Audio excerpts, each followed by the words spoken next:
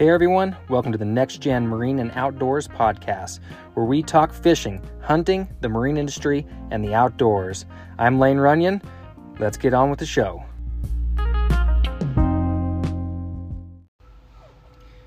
All right, guys, episode 2. I'm here with Brock from my YouTube videos. So he's sitting here with us today. Brock just got a 18 CCJ G3. So today we're all talking about G3 boats. Stay with us. Here we go. All right, so G3 boats, the jet boats anyway, is what we're going to talk about. So to start, the biggest difference between the 20 CCJ and the 18 CCJ is brakes. Oh, big time. We found that out this weekend. So why don't you tell them what happened, Brock? Oh, man. Well, we were just out duck hunting, and we were moving spots. Lane was spotting me as we were going up, and we went up, got decoys set, threw them out, all that, and then we went back down. Lane's like, oh yeah, let's just, get on plane and let's just shoot for this spot. We get going, and we're on plane, and I'm listening to him, and he's like, all right, cut the engine and trim as you're going. I cut it, and we trim, and we just stayed on plane. We didn't stop where we were and glide into where we were. We were full on. On the island. On the island, 3/4 of the boat, on land. It was a fun one to try and push that thing out.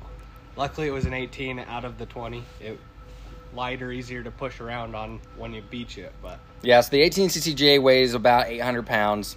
And so it was very good it wasn't mine, because my boat is very heavy, especially with the 150, 105 motor that weighs 600 pounds in the back. We, 3 of us were able to pick up the back of the boat and slide it off. It wasn't a huge deal, but it was hilarious. Oh, man. So what would you say the biggest difference between the 18 and the 20 is? Boat-wise or, performance motor going up? All of it, but boat-wise. We'll start with that. All of it? The 18, it's got a faster hole shot. Mm-hmm. On Saturday, as we were going up, were you full tilt? No, I was going just 3/4 throttle. Cold? Yeah. Cold? Oh, okay. Because I was full tilt. Yeah. I was trying to race, and I was like, am I leaving him? Yeah, I was kind of letting you just kind of be right there. But yeah, I was going probably 3/4 throttle. Oh, so okay. I still got the 20 CCJ has probably about 2-3 mile an hour on the 18. It's not a ton. The 115/80 motor definitely has faster hole shot. It winds up a lot quicker than the 105 does. Mm-hmm. If I had my choice, and they're not rated for this, so you can't get it from the factory, and I'm not going to tell you how you can get it, but I'd have a 200 on the back of that 20, just for the extra push power and the bigger jet pump. The 105 is really maxed out at our altitude, and if you look at the RPM range and everything, you're really not even getting 105 horsepower. You don't get 105 horsepower until 5,500 RPM, and I only get up to about 4,900. So you got to think I'm only doing about 90 horsepower behind my boat. I just move a lot more water with the size of the pump, and that's the only reason I have the speed advantage. Yep. 18, 2 seconds to plane, maybe. Yeah, 2.5, 3. Yeah. And that's if you're with your gear, Yeah. And upstream also. That's going upstream. Downstream, you always add a second or two. The 20, we're sitting probably 5 seconds to get on plane upstream, and probably 6-7 downstream. Mm-hmm. Just takes longer to wind up. Yep. The 20 has a 6-degree V. It's based on their 20 bay boat, and they basically modify it to have a tunnel and, go on the water that way. They say general use is, you're 4 to 6 inches of water. I can attest, and Brock can because he's been with me a lot, 2 inches of water is doable. Oh, yeah. You're full throttle, you're sucking pebbles, you're hitting the bottom, but it will keep moving. Mm-hmm. So you can get into those shallow areas still. The 18 is a true flat bottom with that 80, and 1 inch of water, you're still not touching. Mm-hmm. You could draft. What were we drafting? 4 inches and not touching the bottom when we were in that stream coming down. Yep. Yeah. So as far as the shallow water capability boat, if you're in small feeder streams and everything, the 18 is going to be a much better choice than the 20. The 20 does have more rod storage and stuff under the decks. Yeah. I like it to fishing more like an aluminum bass boat than a jet boat. Which trolling motor lays out, the way the boat fishes, the width of the boat, it's just a lot better for that. So if you do a lot of smallmouth in the river fishing with trolling motors, that may be the boat for you if you want to just get that little bit of shallow water. I know Ott Defoe runs his tracker jet and does a lot of that back east, so the 20 could definitely be a good option for you back there. The 20 over my 18, I would totally pick the 20 for storage wise. Mm-hmm. Yours has double the storage of what mine is. So let's talk about the 17, since neither one of us have one, but we drove one. What would be the... drove one. I've been fishing on one once. Okay, so what would you say the purpose of a 17 is? Is there really one? Because if you ask me... Cost. Just the cost. Getting that lower horsepower motor and getting... In my opinion, it comes down to cost, because it's a foot shorter than the 18, so you're losing weight there. Lighter boat. A little bit lighter boat. You lose the jump seats in the back. You lose jump seats. You still have a live well and a cooler. Yep, you have the center live well cooler, but in my opinion, I feel like G3, it's down to a cost. It's a cost difference because you get a 9065 motor, and that's going to save you probably $3,000 on a boat purchase. Exactly, but we have done it. You can do it up to a 11580. Yeah, people do stuff personally. If you don't have laws. Coast Guard rating, that's usually used for boat certification stuff. There's lots of guys that do things, and they'll buy a boat and then they'll buy a Yamaha from us, who's a Yamaha dealer, and then they put it on the boat, and it's kind of whatever. That's what they do personally. So there is bigger horsepower motors running out there, and you can really push a boat. But yeah, I'd say with the 18, with the jump seats and a little bit more storage you get up front, it's worth it. Yeah, and the extra horsepower. I mean, you're talking about a $3,000 difference. It might even be a little bit less than that if I looked again. You're not really. I just don't see the place for 17. The argument for it's skinny riverboat. That 18 is like a go-kart. Oh yeah, the 18, just because the 18 has got way more. You get more room. You got the jump seats. You get extra seats, but yeah, you're still going to be able to go the same places that 17 went. Yeah. We've had guys that, let's just say our customer, we won't say any names or anything, but like our customer that had the 1656, right? Or 52. Yeah. That's what I was going into. So he went from he had a 1656 and he wanted to come and get a 18, but he wanted to go on a demo with it to make sure it was going to go where he could put his 16. And when he found out he could do that, he's like, well, yeah, why not? Let's go to an 18. Yeah, and that guy rips the small feeder streams. We might actually have to have him on here at some point and have him come talk, because that'd be pretty cool to hear him talk. That will be an expletive episode, I'm sure, but but a good one to say the least. Oh, dude, that would be a good one to have him on there. So, and then load carrying capability. The 17 is dog crap. I mean, really it is. The number one complaint we get from customers on the 17, at least on my end on the sales side, Brock's on the service side, just so you guys know. So I'm on the sales side. I'm the sales manager, Ultramarine, which I've said before. Brock's the service technician. So we see kind of both angles on these things with the Yamahas and everything, because he works on them and then I sell them. With the 17, the number one complaint I get is guys buy them. They try to put 4 big dudes to go duck hunting and all their gear in the boat, and it will not get on plane. I mean, it just does. That 9065 does not have the oomph to do it. The 18, the 11580, that is the 11580 is the staple jet motor of the outboard world. I mean, you'll see more 11580s on anything. I mean, you see it with the Gator Tracks, you see it with the Prodigies and the G3s and everything. That 80 is the top selling motor, and there's a reason for it. It's snappy. I mean, there's no reason that Brock and I couldn't be in that boat and throw 2 deer in there. Oh no! And it wouldn't get on plane. The advantage to the 20 is with that 105, even though it's slower hole shot, I can have 5 people in the boat, full of gear, coolers, everything completely full, and that boat, even though it's slower, it'll still get on plane and go. I mean, that's what you're getting with the 20 is load carrying capability. Yep, exactly. I threw 2 deer on the front deck on opening day with my wife and I, and there was physically no change. In fact, it drove better having the 2 deer on the front deck because you got the nose down a little bit more. Yeah, you got some more nose weight. How many boats have you seen where guys have added pods and stuff? I've only seen one, and that was on an 18CCT. Yeah, and that was with the prop. And that was a prop, and from seeing it, and it didn't perform like I would have thought. Yeah. The 18CCT is the tunnel prop boat. We won't talk too much about it because this is going to be about jet boats, but I drove one also, and that boat, I don't know how it does at lower altitude when G3's testing it, but I can tell you up here it is not a good boat.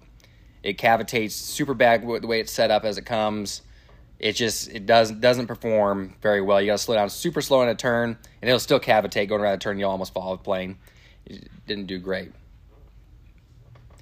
And so I wasn't quite impressed with it. You could do things like, I probably wouldn't add pods to any of these boats. I would do like Bennett trim tabs or something. Yeah. If you're going to do that, I think that the 18 CCT really just needs a jack plate. I think you need like 4 inches of setback. You can get the prop up a little higher and the more of the clean water wash, and that would cure the problem. So Jay and I have actually been talking about that here, and Jay's the owner of Ultramarine. We'll probably have them on at some point here too. It'd be kind of cool. Mm-hmm. So we were talking about doing a jack plate and stuff, and we might report back to you guys on that if you're looking for a prop option for a tunnel. Jet boats are just dogs. I mean, to be honest, the outboard jet world, the horsepower loss, the torque loss you get with those jets, they're a necessity when you're running these rocky rivers in the West. I mean, you can't get around it. I mean, but they are dogs compared to a prop. They just cannot put power to the water efficiently. I mean, for their time when they came out, they worked. Yeah, and they still work today, and they work today because there's no other options. Yeah, that's it. But you talk about a company, so like Brock knows of this experience with me when I got mine is, I saw this RPM deal, and with props, when you come from the prop world and coming from Bass, I really knew how to prop boats and jack plate boats and get them to perform. So I called Outboard Jets. I'm like, hey, I'm only turning, 4,800 RPM, 4,900 RPM, so I'm making 90 horsepower. How can I get the RPM up to get to this? Do you have a high altitude impeller option that we can get the RPMs up? And the long answer, after days and days of fussing, a lot of days of fussing, was basically this is as good as it gets. The only way to increase these boats is to put more horsepower on them, because if you increase the RPMs, you're just blowing out the pump and it can't support the water pressure anyway. Yep. On your 20, all they pretty much said was go to 200. Yeah, put a 200 on it. That's exactly what they said. And it's unfortunate because I think that the only reason that they're in a place to say something like that is they have zero competition. There's one company in the entire world that makes these things, and it's Outboard Jets out of California. And my experience with them, the customer service was they're cocky and not really, they're just short, simple answers, not really willing to talk it out with you, explain anything. They're just like, this is the way it works. We've done it forever. That's how it is. And so something I'd like to see change in the jet world is that. I mean, really, there's a little bit of competition would be nice, would definitely benefit the world of jet boats. Because they're just absolute dogs. A necessity, yes, so you can get in shallow water and everything, but the performance of them, not great. And this isn't a knock on G3. This is just the way outboard jets are. There's no way to get them to perform better than what you got. If you have a boat that porpoises and stuff, that can all be addressed with the boat. A lot of times these companies, we'll get back into why G3 is really good. A lot of these outboard jet builders, they don't know how to build jet boats. And so they build these prop boats with a jet tunnel, and they porpoise like hell. And you got to get weight up in the front for one and get the bow down. But these G3s, when they come from the factory, they're set up. Oh, yeah. I don't think there's been one where we've had any single issue with tunnel height or anything. They have it down. As far as production jet boats, I would say the G3 is the best I've come across. And since I started selling them, I have investigated, and I have not found anything that tops them in the production market. The one knock I have for G3 is they make a great boat for the east, shallow rivers with not a lot of big boulders and stuff like that. But their hulls are thin. They're 100,000 thin hull. Mm-hmm. Versus, like a 125 or a 160. I'd really love to see a 160 center console jet. That would be money. You guys already know if you've watched my YouTube stuff that there's quite a big dent in my boat. And there ended up being a little bit of a crack that we worked on, and it's not leaking anymore. And, of course, we have the Wetlander deal coming out, so we'll have that done eventually. We're still working on a couple things to get the Wetlander done. Brock needs to get a stud gun, which is taking forever. Trying to pull a dent. Try to pull a dent out, but we're going to pull the dent out as much as we can. And then we'll weld up that crack a little bit more, make sure that's all sealed, and then we'll Wetlander over it. And that's actually the whole reason I didn't take my boat up in that feeder stream that you ran your boat on shore with, because if I would go up in that and drop my boat down, even if I landed in the stream, my boat would be on the bottom. And we know from experience, we drop down and we get to 2-3 inches of water with the boat down off plane, and that thing is stuck. Brock and I had to push for probably 30 minutes one day to get the boat off. Oh, no, that was coming, yeah. Mm-hmm. That was going to come down the river up here. Uh-huh. And it was, it's one of the shallow rivers we have over here. And, we had to push it off, and that Wetlander slicking up the bottom of that would be... Oh, it'd be... We'd basically park it on shore and be able to push it off. That stuff, everything that we've looked at, and the drip boats that have it and everything, it is slicker than snot. It's like putting butter on bread. Yep. Or butter on anything. It's just gonna make it so much more slick. All those rocks will just you'll just slide right over them. You pretty much just drop it anywhere, and they, from what I've investigated, there's been claims of performance increases, so we'll see what happens with speed and everything. Mm-hmm. It does make sense because you're removing restriction off the bottom of the boat. You know, any restriction you can remove, and especially as your hull wears and stuff, you're going through pebble rock and stuff, all the chips and stuff, that's going to grab water and slow you down. Yeah, and this adds a little bit of extra sturdiness to the bottom of your boat. Yep. That was a little bit more of a cushion on the bottom. And then so let's talk about impeller wise. The 20ccj, the Yamaha 150-105 comes with a stainless impeller from the factory. The 11580, your boat, comes with aluminum. And what do you see on the service side that makes one better than the other? Just from running them recently, aluminum, just you suck up any rocks and you're going to be sharpening your impeller sooner. So it just wears faster. Oh yeah. In my opinion, I see aluminum wearing a lot faster. Yeah. It's always there's customers that I've seen that have come in and, you know, my boat's not performing like it used to. Something's up. We need to. And it's like, well, have you sucked up any rocks? How's the impeller look? Oh no, I've never done any of that. And we lift it up and look at the impeller, and enough said, and it's all dinged up and it's all cupped in and all that. So we're right back to sharpening the impeller, and then they're like, huh, that is so much better. And making sure you have a sharp impeller on these jets is one of the biggest things. That way you can actually cut through the water and make sure you're pumping it the best. So is a stainless impeller worth the upgrade on an 80? In my opinion, yes, on the wear side of it, but I have not ran one myself. And we know of a customer that runs a stainless, and he swears by it, right? Yes, I mean, he pretty much swears by it. Swears by it. And it's the same customer that runs up the feeder streams and everything, and he's going on all these tributaries and stuff. I mean, he's running this boat in an inch of water. Let's just be honest. He runs his boat in an inch of water up ripples and goes all over the place. Might have to get him to send us some video that we can post so you guys can see it. It's absolutely insane what he runs this boat through. Yeah, it's all impressive what he does with his boat. He puts his boat in places that you'd look and go, what? Really? It's just nuts. Yeah. So talking about like running in shallow water, let's stick with impellers for a second. Okay. So correct me if I'm wrong, but there's three components to the impeller system, the pump system in there. You have your impeller, your liner, and the spacers. Mm-hmm. And all these things need to be in the proper place for your jet boat to perform and suck water properly. So what's the tolerance for the impeller to the liner? 30 thousandths. 30 thousandths. That's what outboard jets wants. It's 30 thousandths tolerance between your impeller and your liner. So basically, if that gets out of whack, which is usually from running rock or even sand, will wear your liner. So your liner is still aluminum if you have a stainless steel impeller, which is good because then you have that wear part protecting your stainless steel impeller. Trust me, you'd rather a liner go than an impeller. The liners are much cheaper. I've never replaced one, so I'm not 100%. Yeah, when I looked it up, they were cheaper. Yeah. I don't remember the price. I'm not going to quote the price, but it was much cheaper than an impeller. Impeller's going to cost you, a stainless impeller is going to cost you upwards of $600-$700. Yeah, something. Yeah, $500 to $700, depending on which model and everything. For a stainless, an aluminum's going to cost you in the threes. A liner is not even $300. I think it's like $150. Yeah, something like that. 150, 160. I think that's right around there. Prices could have gone up because of everything going up. So that's kind of your impeller. So that's kind of your impeller system. So as your impeller wears, your liner wears, you can move those spacers to keep that gap, and then eventually with aluminum impeller, you'll have to replace your impeller. Stainless, you're gonna get away with sharpening it for a lot longer. Mm-hmm. When it comes down to refacing your impeller, sharpening whatever, you're taking less metal away because the dings that you get in your stainless isn't going to be as deep because it's not as soft of a metal and a rock hitting it. And it's not going to put as much of a ding. So you're taking away less metal when you're sharpening it because what you're really doing is you're just sanding down your metal faces to keep making sure they're straight and going to be able to cut the water and suck it up into the impeller, the pump, and propel it better. Yeah. So if you run one of these jet boats and you're having performance issues, the first thing you check is your impeller. We had that one customer come in that was complaining. He one that had a steering problem too, and he said my boat doesn't perform very well either. And we asked about the impeller, and it was the same story. No. My impeller's good.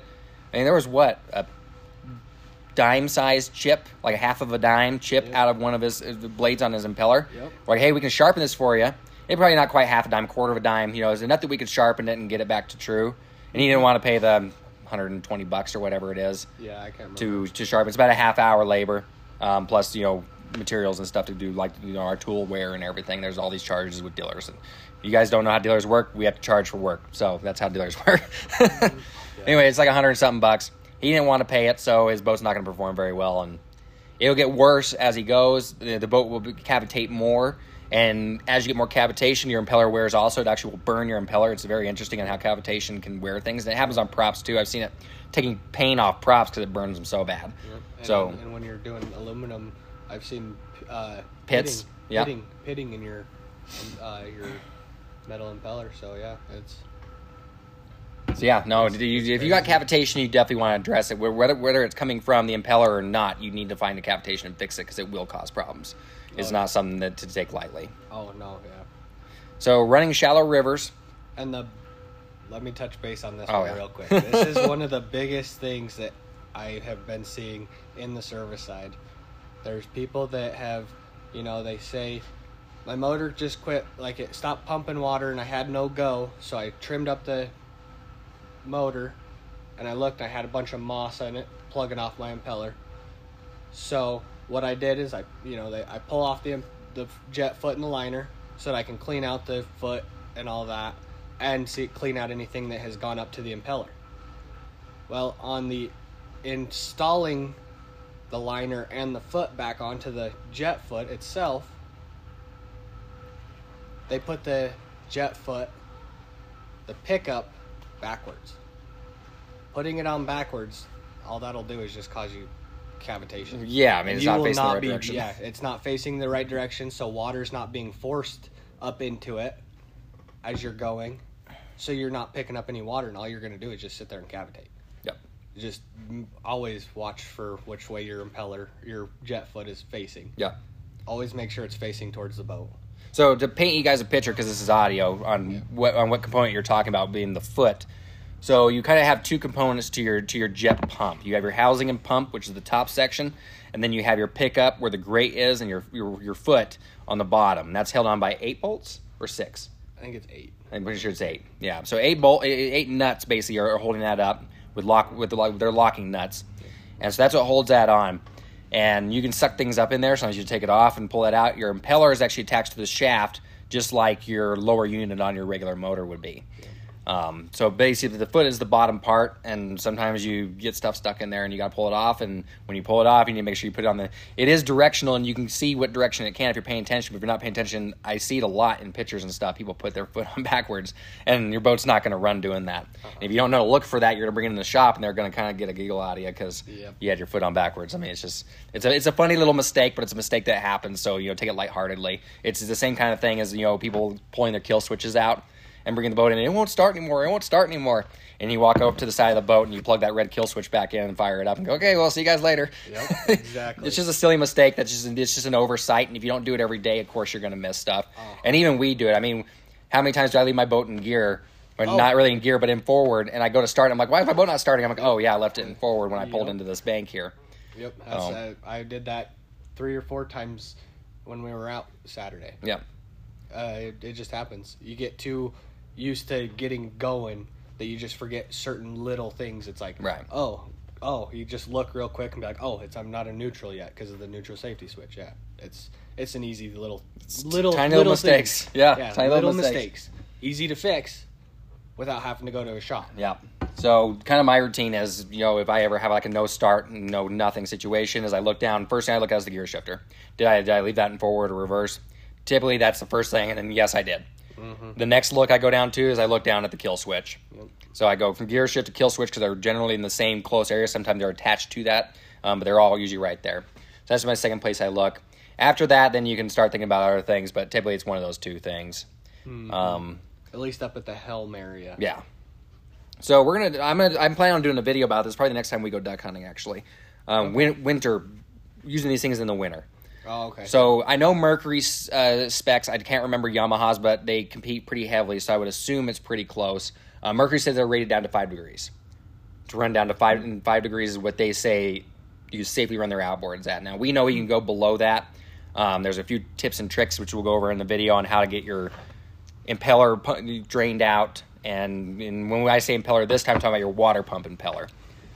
Because you still have water that cools your engines. Yeah, the outboard jets, they do not pick up water from the main impeller that drives the boat. They can't build enough pressure in the pumps. Part of those inefficient things we were talking about. Mm-hmm. So they have a separate rubber water pump impeller, just like, or cooling water pump impeller, or seawater pump impeller, however you know it, that's what it is. Yep. So they have a separate one of those, and if you don't pay attention, those can gather up water and freeze when you're out there. And then you have a whole host of problems out there because it's very hard to get those things to thaw. And if you start them up, it could just rip those veins right off the rubber. So a couple like little tips when you're running them cold is keep your motor tilted down. That was number one rule I told you, Brock, when we went out there. You got to keep your motor tilted down in the water. That way it can't freeze because it's submerged. Shift linkage. Tell them about your shift linkage. Oh, shift linkage, man. The first weekend when I took my boat out just by me, we went out and, I was worrying about the motor because of how cold it was. And my first thought was, just pick it up out of the water. Mm-hmm. Just so I wouldn't have to worry because with it being up, it'll drain out the water. Right. But it's with what little water condensation that's in there or whatever, it could still freeze. Yep. But with the shift linkage on jets, the shift cable is in the water. The shift cable freezes. Well, I will say partially. Partially. Because I even had a little freeze up yesterday until water hit my shift linkage and washed off the little bit of ice that was on because it was basically the tip of the end where the rod pushes in and out of the cable. Oh, yeah. Just that little. Mine sticks out just a little bit, and that froze up just a little bit. But that's pretty easy to break free compared to your actual linkage down on. You freeze your linkage down on the housing, and you hard freeze it. Now, we're talking like when we went out the other day, we're talking it was, 12 degrees? 12 degrees of that morning, yeah. It's cold. I mean, we're in Idaho, and it's only get colder. We'll run our boats below 5 degrees. It's a given. I mean, it's going to happen, especially in early morning stuff and everything. Oh, yeah. So anyway, you can go back to what you were talking about with the freezing issue and stuff. But it locks you in place. You can't. You'll be stuck in forward, reverse, or neutral. Yep. You'll be able to start your motor, but you won't be able to go anywhere. So how would we? So you're out there. Your linkage is sticking a little bit out of the water because it's not quite submerged and it freezes up solid. How do you unfreeze it? The best thing that comes to my mind, is just have a little torch with you. That's kind of what we discussed out. Yeah, we've talked about it, but we haven't had a major problem with that yet. Yeah. But we're definitely going to start having a torch with us because you make a mistake and it's sticking out at all, it's going to freeze and it's going to freeze solid. Oh yeah, drain plugs. Oh man. So either way, it's bad. We'll talk about the difference of the drain plugs on the 20 versus the 18. This is the biggest pet peeve about my boat. I love my boat, but those damn drain plugs. So G3, they do what do they call it? What is the official name for the drain plugs? On which one? My boat? Yeah. So on the 18, they call them tail and bales. So tail and bales. So basically, they attach it via cable inside the boat and rivet. Mm-hmm. The cable comes out the back of where the drain plug hole, and then the drain plug dangles behind it. And you got two drain plugs on these boats, one on each side. Yep. And the 18G, that way you can all of the G3 lines. That's kind of how they, at least the John boats. Yeah, you can do everything out of the back of the boat. You don't have to get in the boat. Yep. It's all, and they all are cabled, held on, so you can disconnect them, and they're always going to be hanging there, and you're not going to lose them. It's not like you can't forget them. You walk around the back of the boat, and you have your drain plug hanging a couple inches off the back of your boat, and you're like, oh, I better put that in before I back in. Another way of making it so you don't forget to put in your drain plug. And yours are the screw type rubber drain plugs. So as you twist them tighter, the rubber expands and plugs it close. So what did you deal with on Saturday morning? So Saturday morning, Friday, I don't have a cover for mine yet. So mine sat outside all week and got snowed in. Mine just got, what was it, about a foot? Probably about a foot of snow. And, Friday morning I decided, I'm going to pull out the old Hotsy, turn on some hot water, go out and just pressure wash and melt the snow off. And then left it outside all day. Mm-hmm. I had things frozen like crazy. Saturday was a rough day. So the water actually trailed down that cable and froze your drain plugs up really bad, right? Oh yeah, from it trying to drain out, all the water went to the back of the boat, trying to drain out. Well, the water would drain out the boat, down the cable, and go onto the plug itself, and it made the plug 2 times the size of what it was supposed to be. So I'm sitting there, 5 o'clock. You were still doing it when I pulled in. You Yeah. got there, 20 minutes before I did? Yep. So like 6 o'clock in the morning, I'm sitting there trying to smack this drain plug on the bottom of the boat, trying to just like break the ice off of it because there's no other way to break it off. And then it's also frozen coming out of the boat. Yeah. So we'll talk about mine. And so mine are using a rubber drain plug, screw style with a flip tab. But mine are wired on the inside. And so I had to put them in from the inside of the boat to the outside. And so basically what happened with mine was I do have a cover for my boat. And, of course, we had thaw. And then froze up, broke. It basically froze up in the bottom of my boat. My drain plugs were frozen to the bottom of my boat in about an inch of water. And basically had to chip it out. Took probably an extra 20 minutes to get all that chipped out. And it was a big pain. It is not my favorite drain plug style to have on the inside of the boat. So I'm actually going to change it and do the same style that Brock has. And then we'll just go from there and fix it and everything. But outside of that, I mean, the boats have been just absolutely awesome. And now we got phones ringing, so it's getting that time. And so the drain plug thing, pet peeve. The thickness of the metal, it's not a deal breaker, but it would be nice to see a thicker boat for up here. Full windshield boat would be cool, like in a 20. A full windshield boat would be awesome. Talking about the temperatures, we're talking about a full windshield that has like a canopy would be pretty cool. Be able to get the shallow water and everything.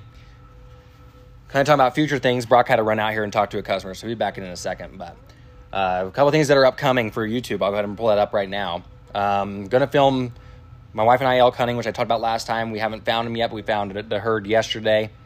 So we'll get that filmed and see what we can do there with a video. Depending on what happens. I can't, you never know filming what could happen. The camera could die, whatever could happen, and then it's a world of hurt. We're going to be archery deer hunting on the 20th. So that's Sunday of next week. We're going to film that. We'll actually be in a blind, so it'll be easier to film. So I want to bring those videos to you. Brock and I are going to work on course duck hunting videos and everything while we're out there. We're trying to get our boat set up. And when you're in this kind of cold, it's hard to keep cameras going. Oh, man. They die pretty fast. Brock, you still picking up a GoPro? Yeah, I'm still ordering one, Okay. yeah. So it sounds like we'll be getting another GoPro that we'll have around. We'll find a way. Whether we have to carry like a motorcycle battery or something to run constant power to them. There's the juice boxes and stuff, the lithium power packs, but they don't last long either when it's cold. So you got to kind of have a battery. We can run them on our boats, but our boats are parked far away. Yeah. Then we run into an issue there. Yeah. With catching film, so. I mean, like the one, what was it? Not this last weekend that just happened, the weekend before. We went duck hunting, and we were lucky enough to have the boats in a perfect spot. We got some pretty decent shots of some ducks diving into our decoys, but that was one of the times that our boats were able to be pretty close to us and be able to cover our spread so we could have a camera up. Yeah. But where we're parking a boat around the corner from us, so birds aren't seeing it and getting flared off by them. Yeah, it's hard to keep camera somewhere close in the boat so that you can keep them plugged into the battery all time. Yeah, so I'll have to figure out some kind of battery, like backpack system or something we can run 2 USB out of and then run them. I think that'd be the better way to go. These guys hunting in the Midwest that are filming these, duck hunts and stuff, and we're not a duck hunting channel. No. I mean, we're kind of an everything channel, but we're really focused on, obviously, the gear. So we're going to talk, especially the boat world, and that's what we're both in. So if you have questions about boats, this is the place. I mean, other people don't know about this internal type dealership stuff. And a lot of times they don't even know how to service their boats or anything. Nope. So that's stuff we can talk and walk you through, just like our installing Bearing Buddy video. Bearing Buddies are so much more reliable, and so to put those on, and people were like, "Oh, how do you do it? How do you do it? How do you do it?" So we made a quick video. It took us 10 minutes, and we had a video and new Bearing Buddies on Brock's boat, and then it was easy. Yeah. So that's the kind of stuff we're bringing to you, and then we'll just show you using our stuff, and we use it duck hunting, deer hunting, and everything else. Oh, yeah. So I'll also be using my boat for the archery deer hunt that we had coming up, so you'll see it in there too. Yeah. The access places people can't get to. And that's on the hunting side, and I'm just excited for. I got my boat. Next spring. I got my boat pretty late in the year, but dude, I'm ready for fishing season. Well, even streamer fishing, like once like the real hunting season ends, and so basically we have until January. Pretty much, yeah, January. And then the river is going to lock up with ice. Oh yeah. At least for the month of February, so we're going to lose a month. Yeah. And then after February, and we probably don't want to be out in February anyway, because that's like negative 20, 25. Yeah. That's when it gets really cold. And yeah, I got a little one on the way. So Yeah, and Brock's having a baby in February, so February's going to be an interesting month. both of us have babies. We're really busy. Oh, yeah. So we got that. So, but once spring opens up, it'll be pedal to the metal, and we'll have these boats out. We'll use, my boat, his boat, back and forth. We'll use his boat as a film boat. Hopefully, if we can find someone that we can have in there and doing that. Problem is, we need someone that likes hunting and fishing, but doesn't have to do it and likes filming more. We need that person. Because you get someone that likes hunting and fishing too much, they just want to fish and hunt the entire time. Yeah. So, 'Cause, yeah, I see, just coming into it with you and all that, seeing I'm doing more fishing and you're sitting there you've got more worry of setting up cameras, getting the right angles, making sure everything's set that way to get good video. And I'm just over here fishing. It's like... Yeah. And we need more cameras. We need more camera angles to really bring a viewer experience that's worth it. So we're working on that. So, the videos on my channel I've tapered them off. I'll still put things out there like these hunts and stuff that I'm filming. I'll still do shorts to kind of show you what we're doing. But I'm really thinking about next spring. And then as we get into next spring, I'm going to start cranking them out. I think I'm going to move to 1 video a month instead of 1 video a week and give you guys a really good video once a month. And then... And kind of just give little shorts. Shorts in between to keep things going, like this is what we're doing. So you'll kind of see a pre-snapshot of what is coming. Yeah. And then, bam, a really nice produced video. That's, anything from 30 minutes to an hour and a half. It's kind of where I want to be. Like, basically TV show to movie time frame. Yeah, that makes sense. And then, if there's something comes up like, hey, this on the camper, someone wants to know something on the camper, or this, on the boats, I'll produce a short video for that and give you a 2-3 minute video is showing you how to do that. And we'll do that. And now we'll open up more of our time to do this. The podcast is going to be every other week for now until I really kind of get content going and stuff and really get thoughts and ideas down. And then we'll move it to where it's once a week. I think the podcast is going to be the dominant once a week thing. Okay. So as we get set up with a studio and stuff like that. But we're just not that set up yet. So as we get there, it'll get better. Yeah. Anything else about G3 boats you can think of before we get off here? No, they're pretty good. We kind of covered the basics and everything. I mean, obviously, post your questions. You can send them to, you can jump on my YouTube and comment on there. We can get back to you. That's great. I think you can comment on here too, at least on Apple you can. So you can comment and ask questions, and we'll get back to them, and we'll address them, in the next podcast or whatever we have to. So the more questions we have, the more we can address, the more we can have information for you guys. Yep. Yeah, because we do this every day. I mean, we're in the dealership world, so we're not just in the dealership world. We see that side too, but we use our boats too. Brock's got an 18 now. I got a 20. We use these boats like fire, and we're out there a lot. So we see a lot of the things come up and everything. So, all right. Well, there's nothing else, and we'll just end this podcast now, and we'll wait for the other one in a couple weeks. So can't wait to have you guys all back soon.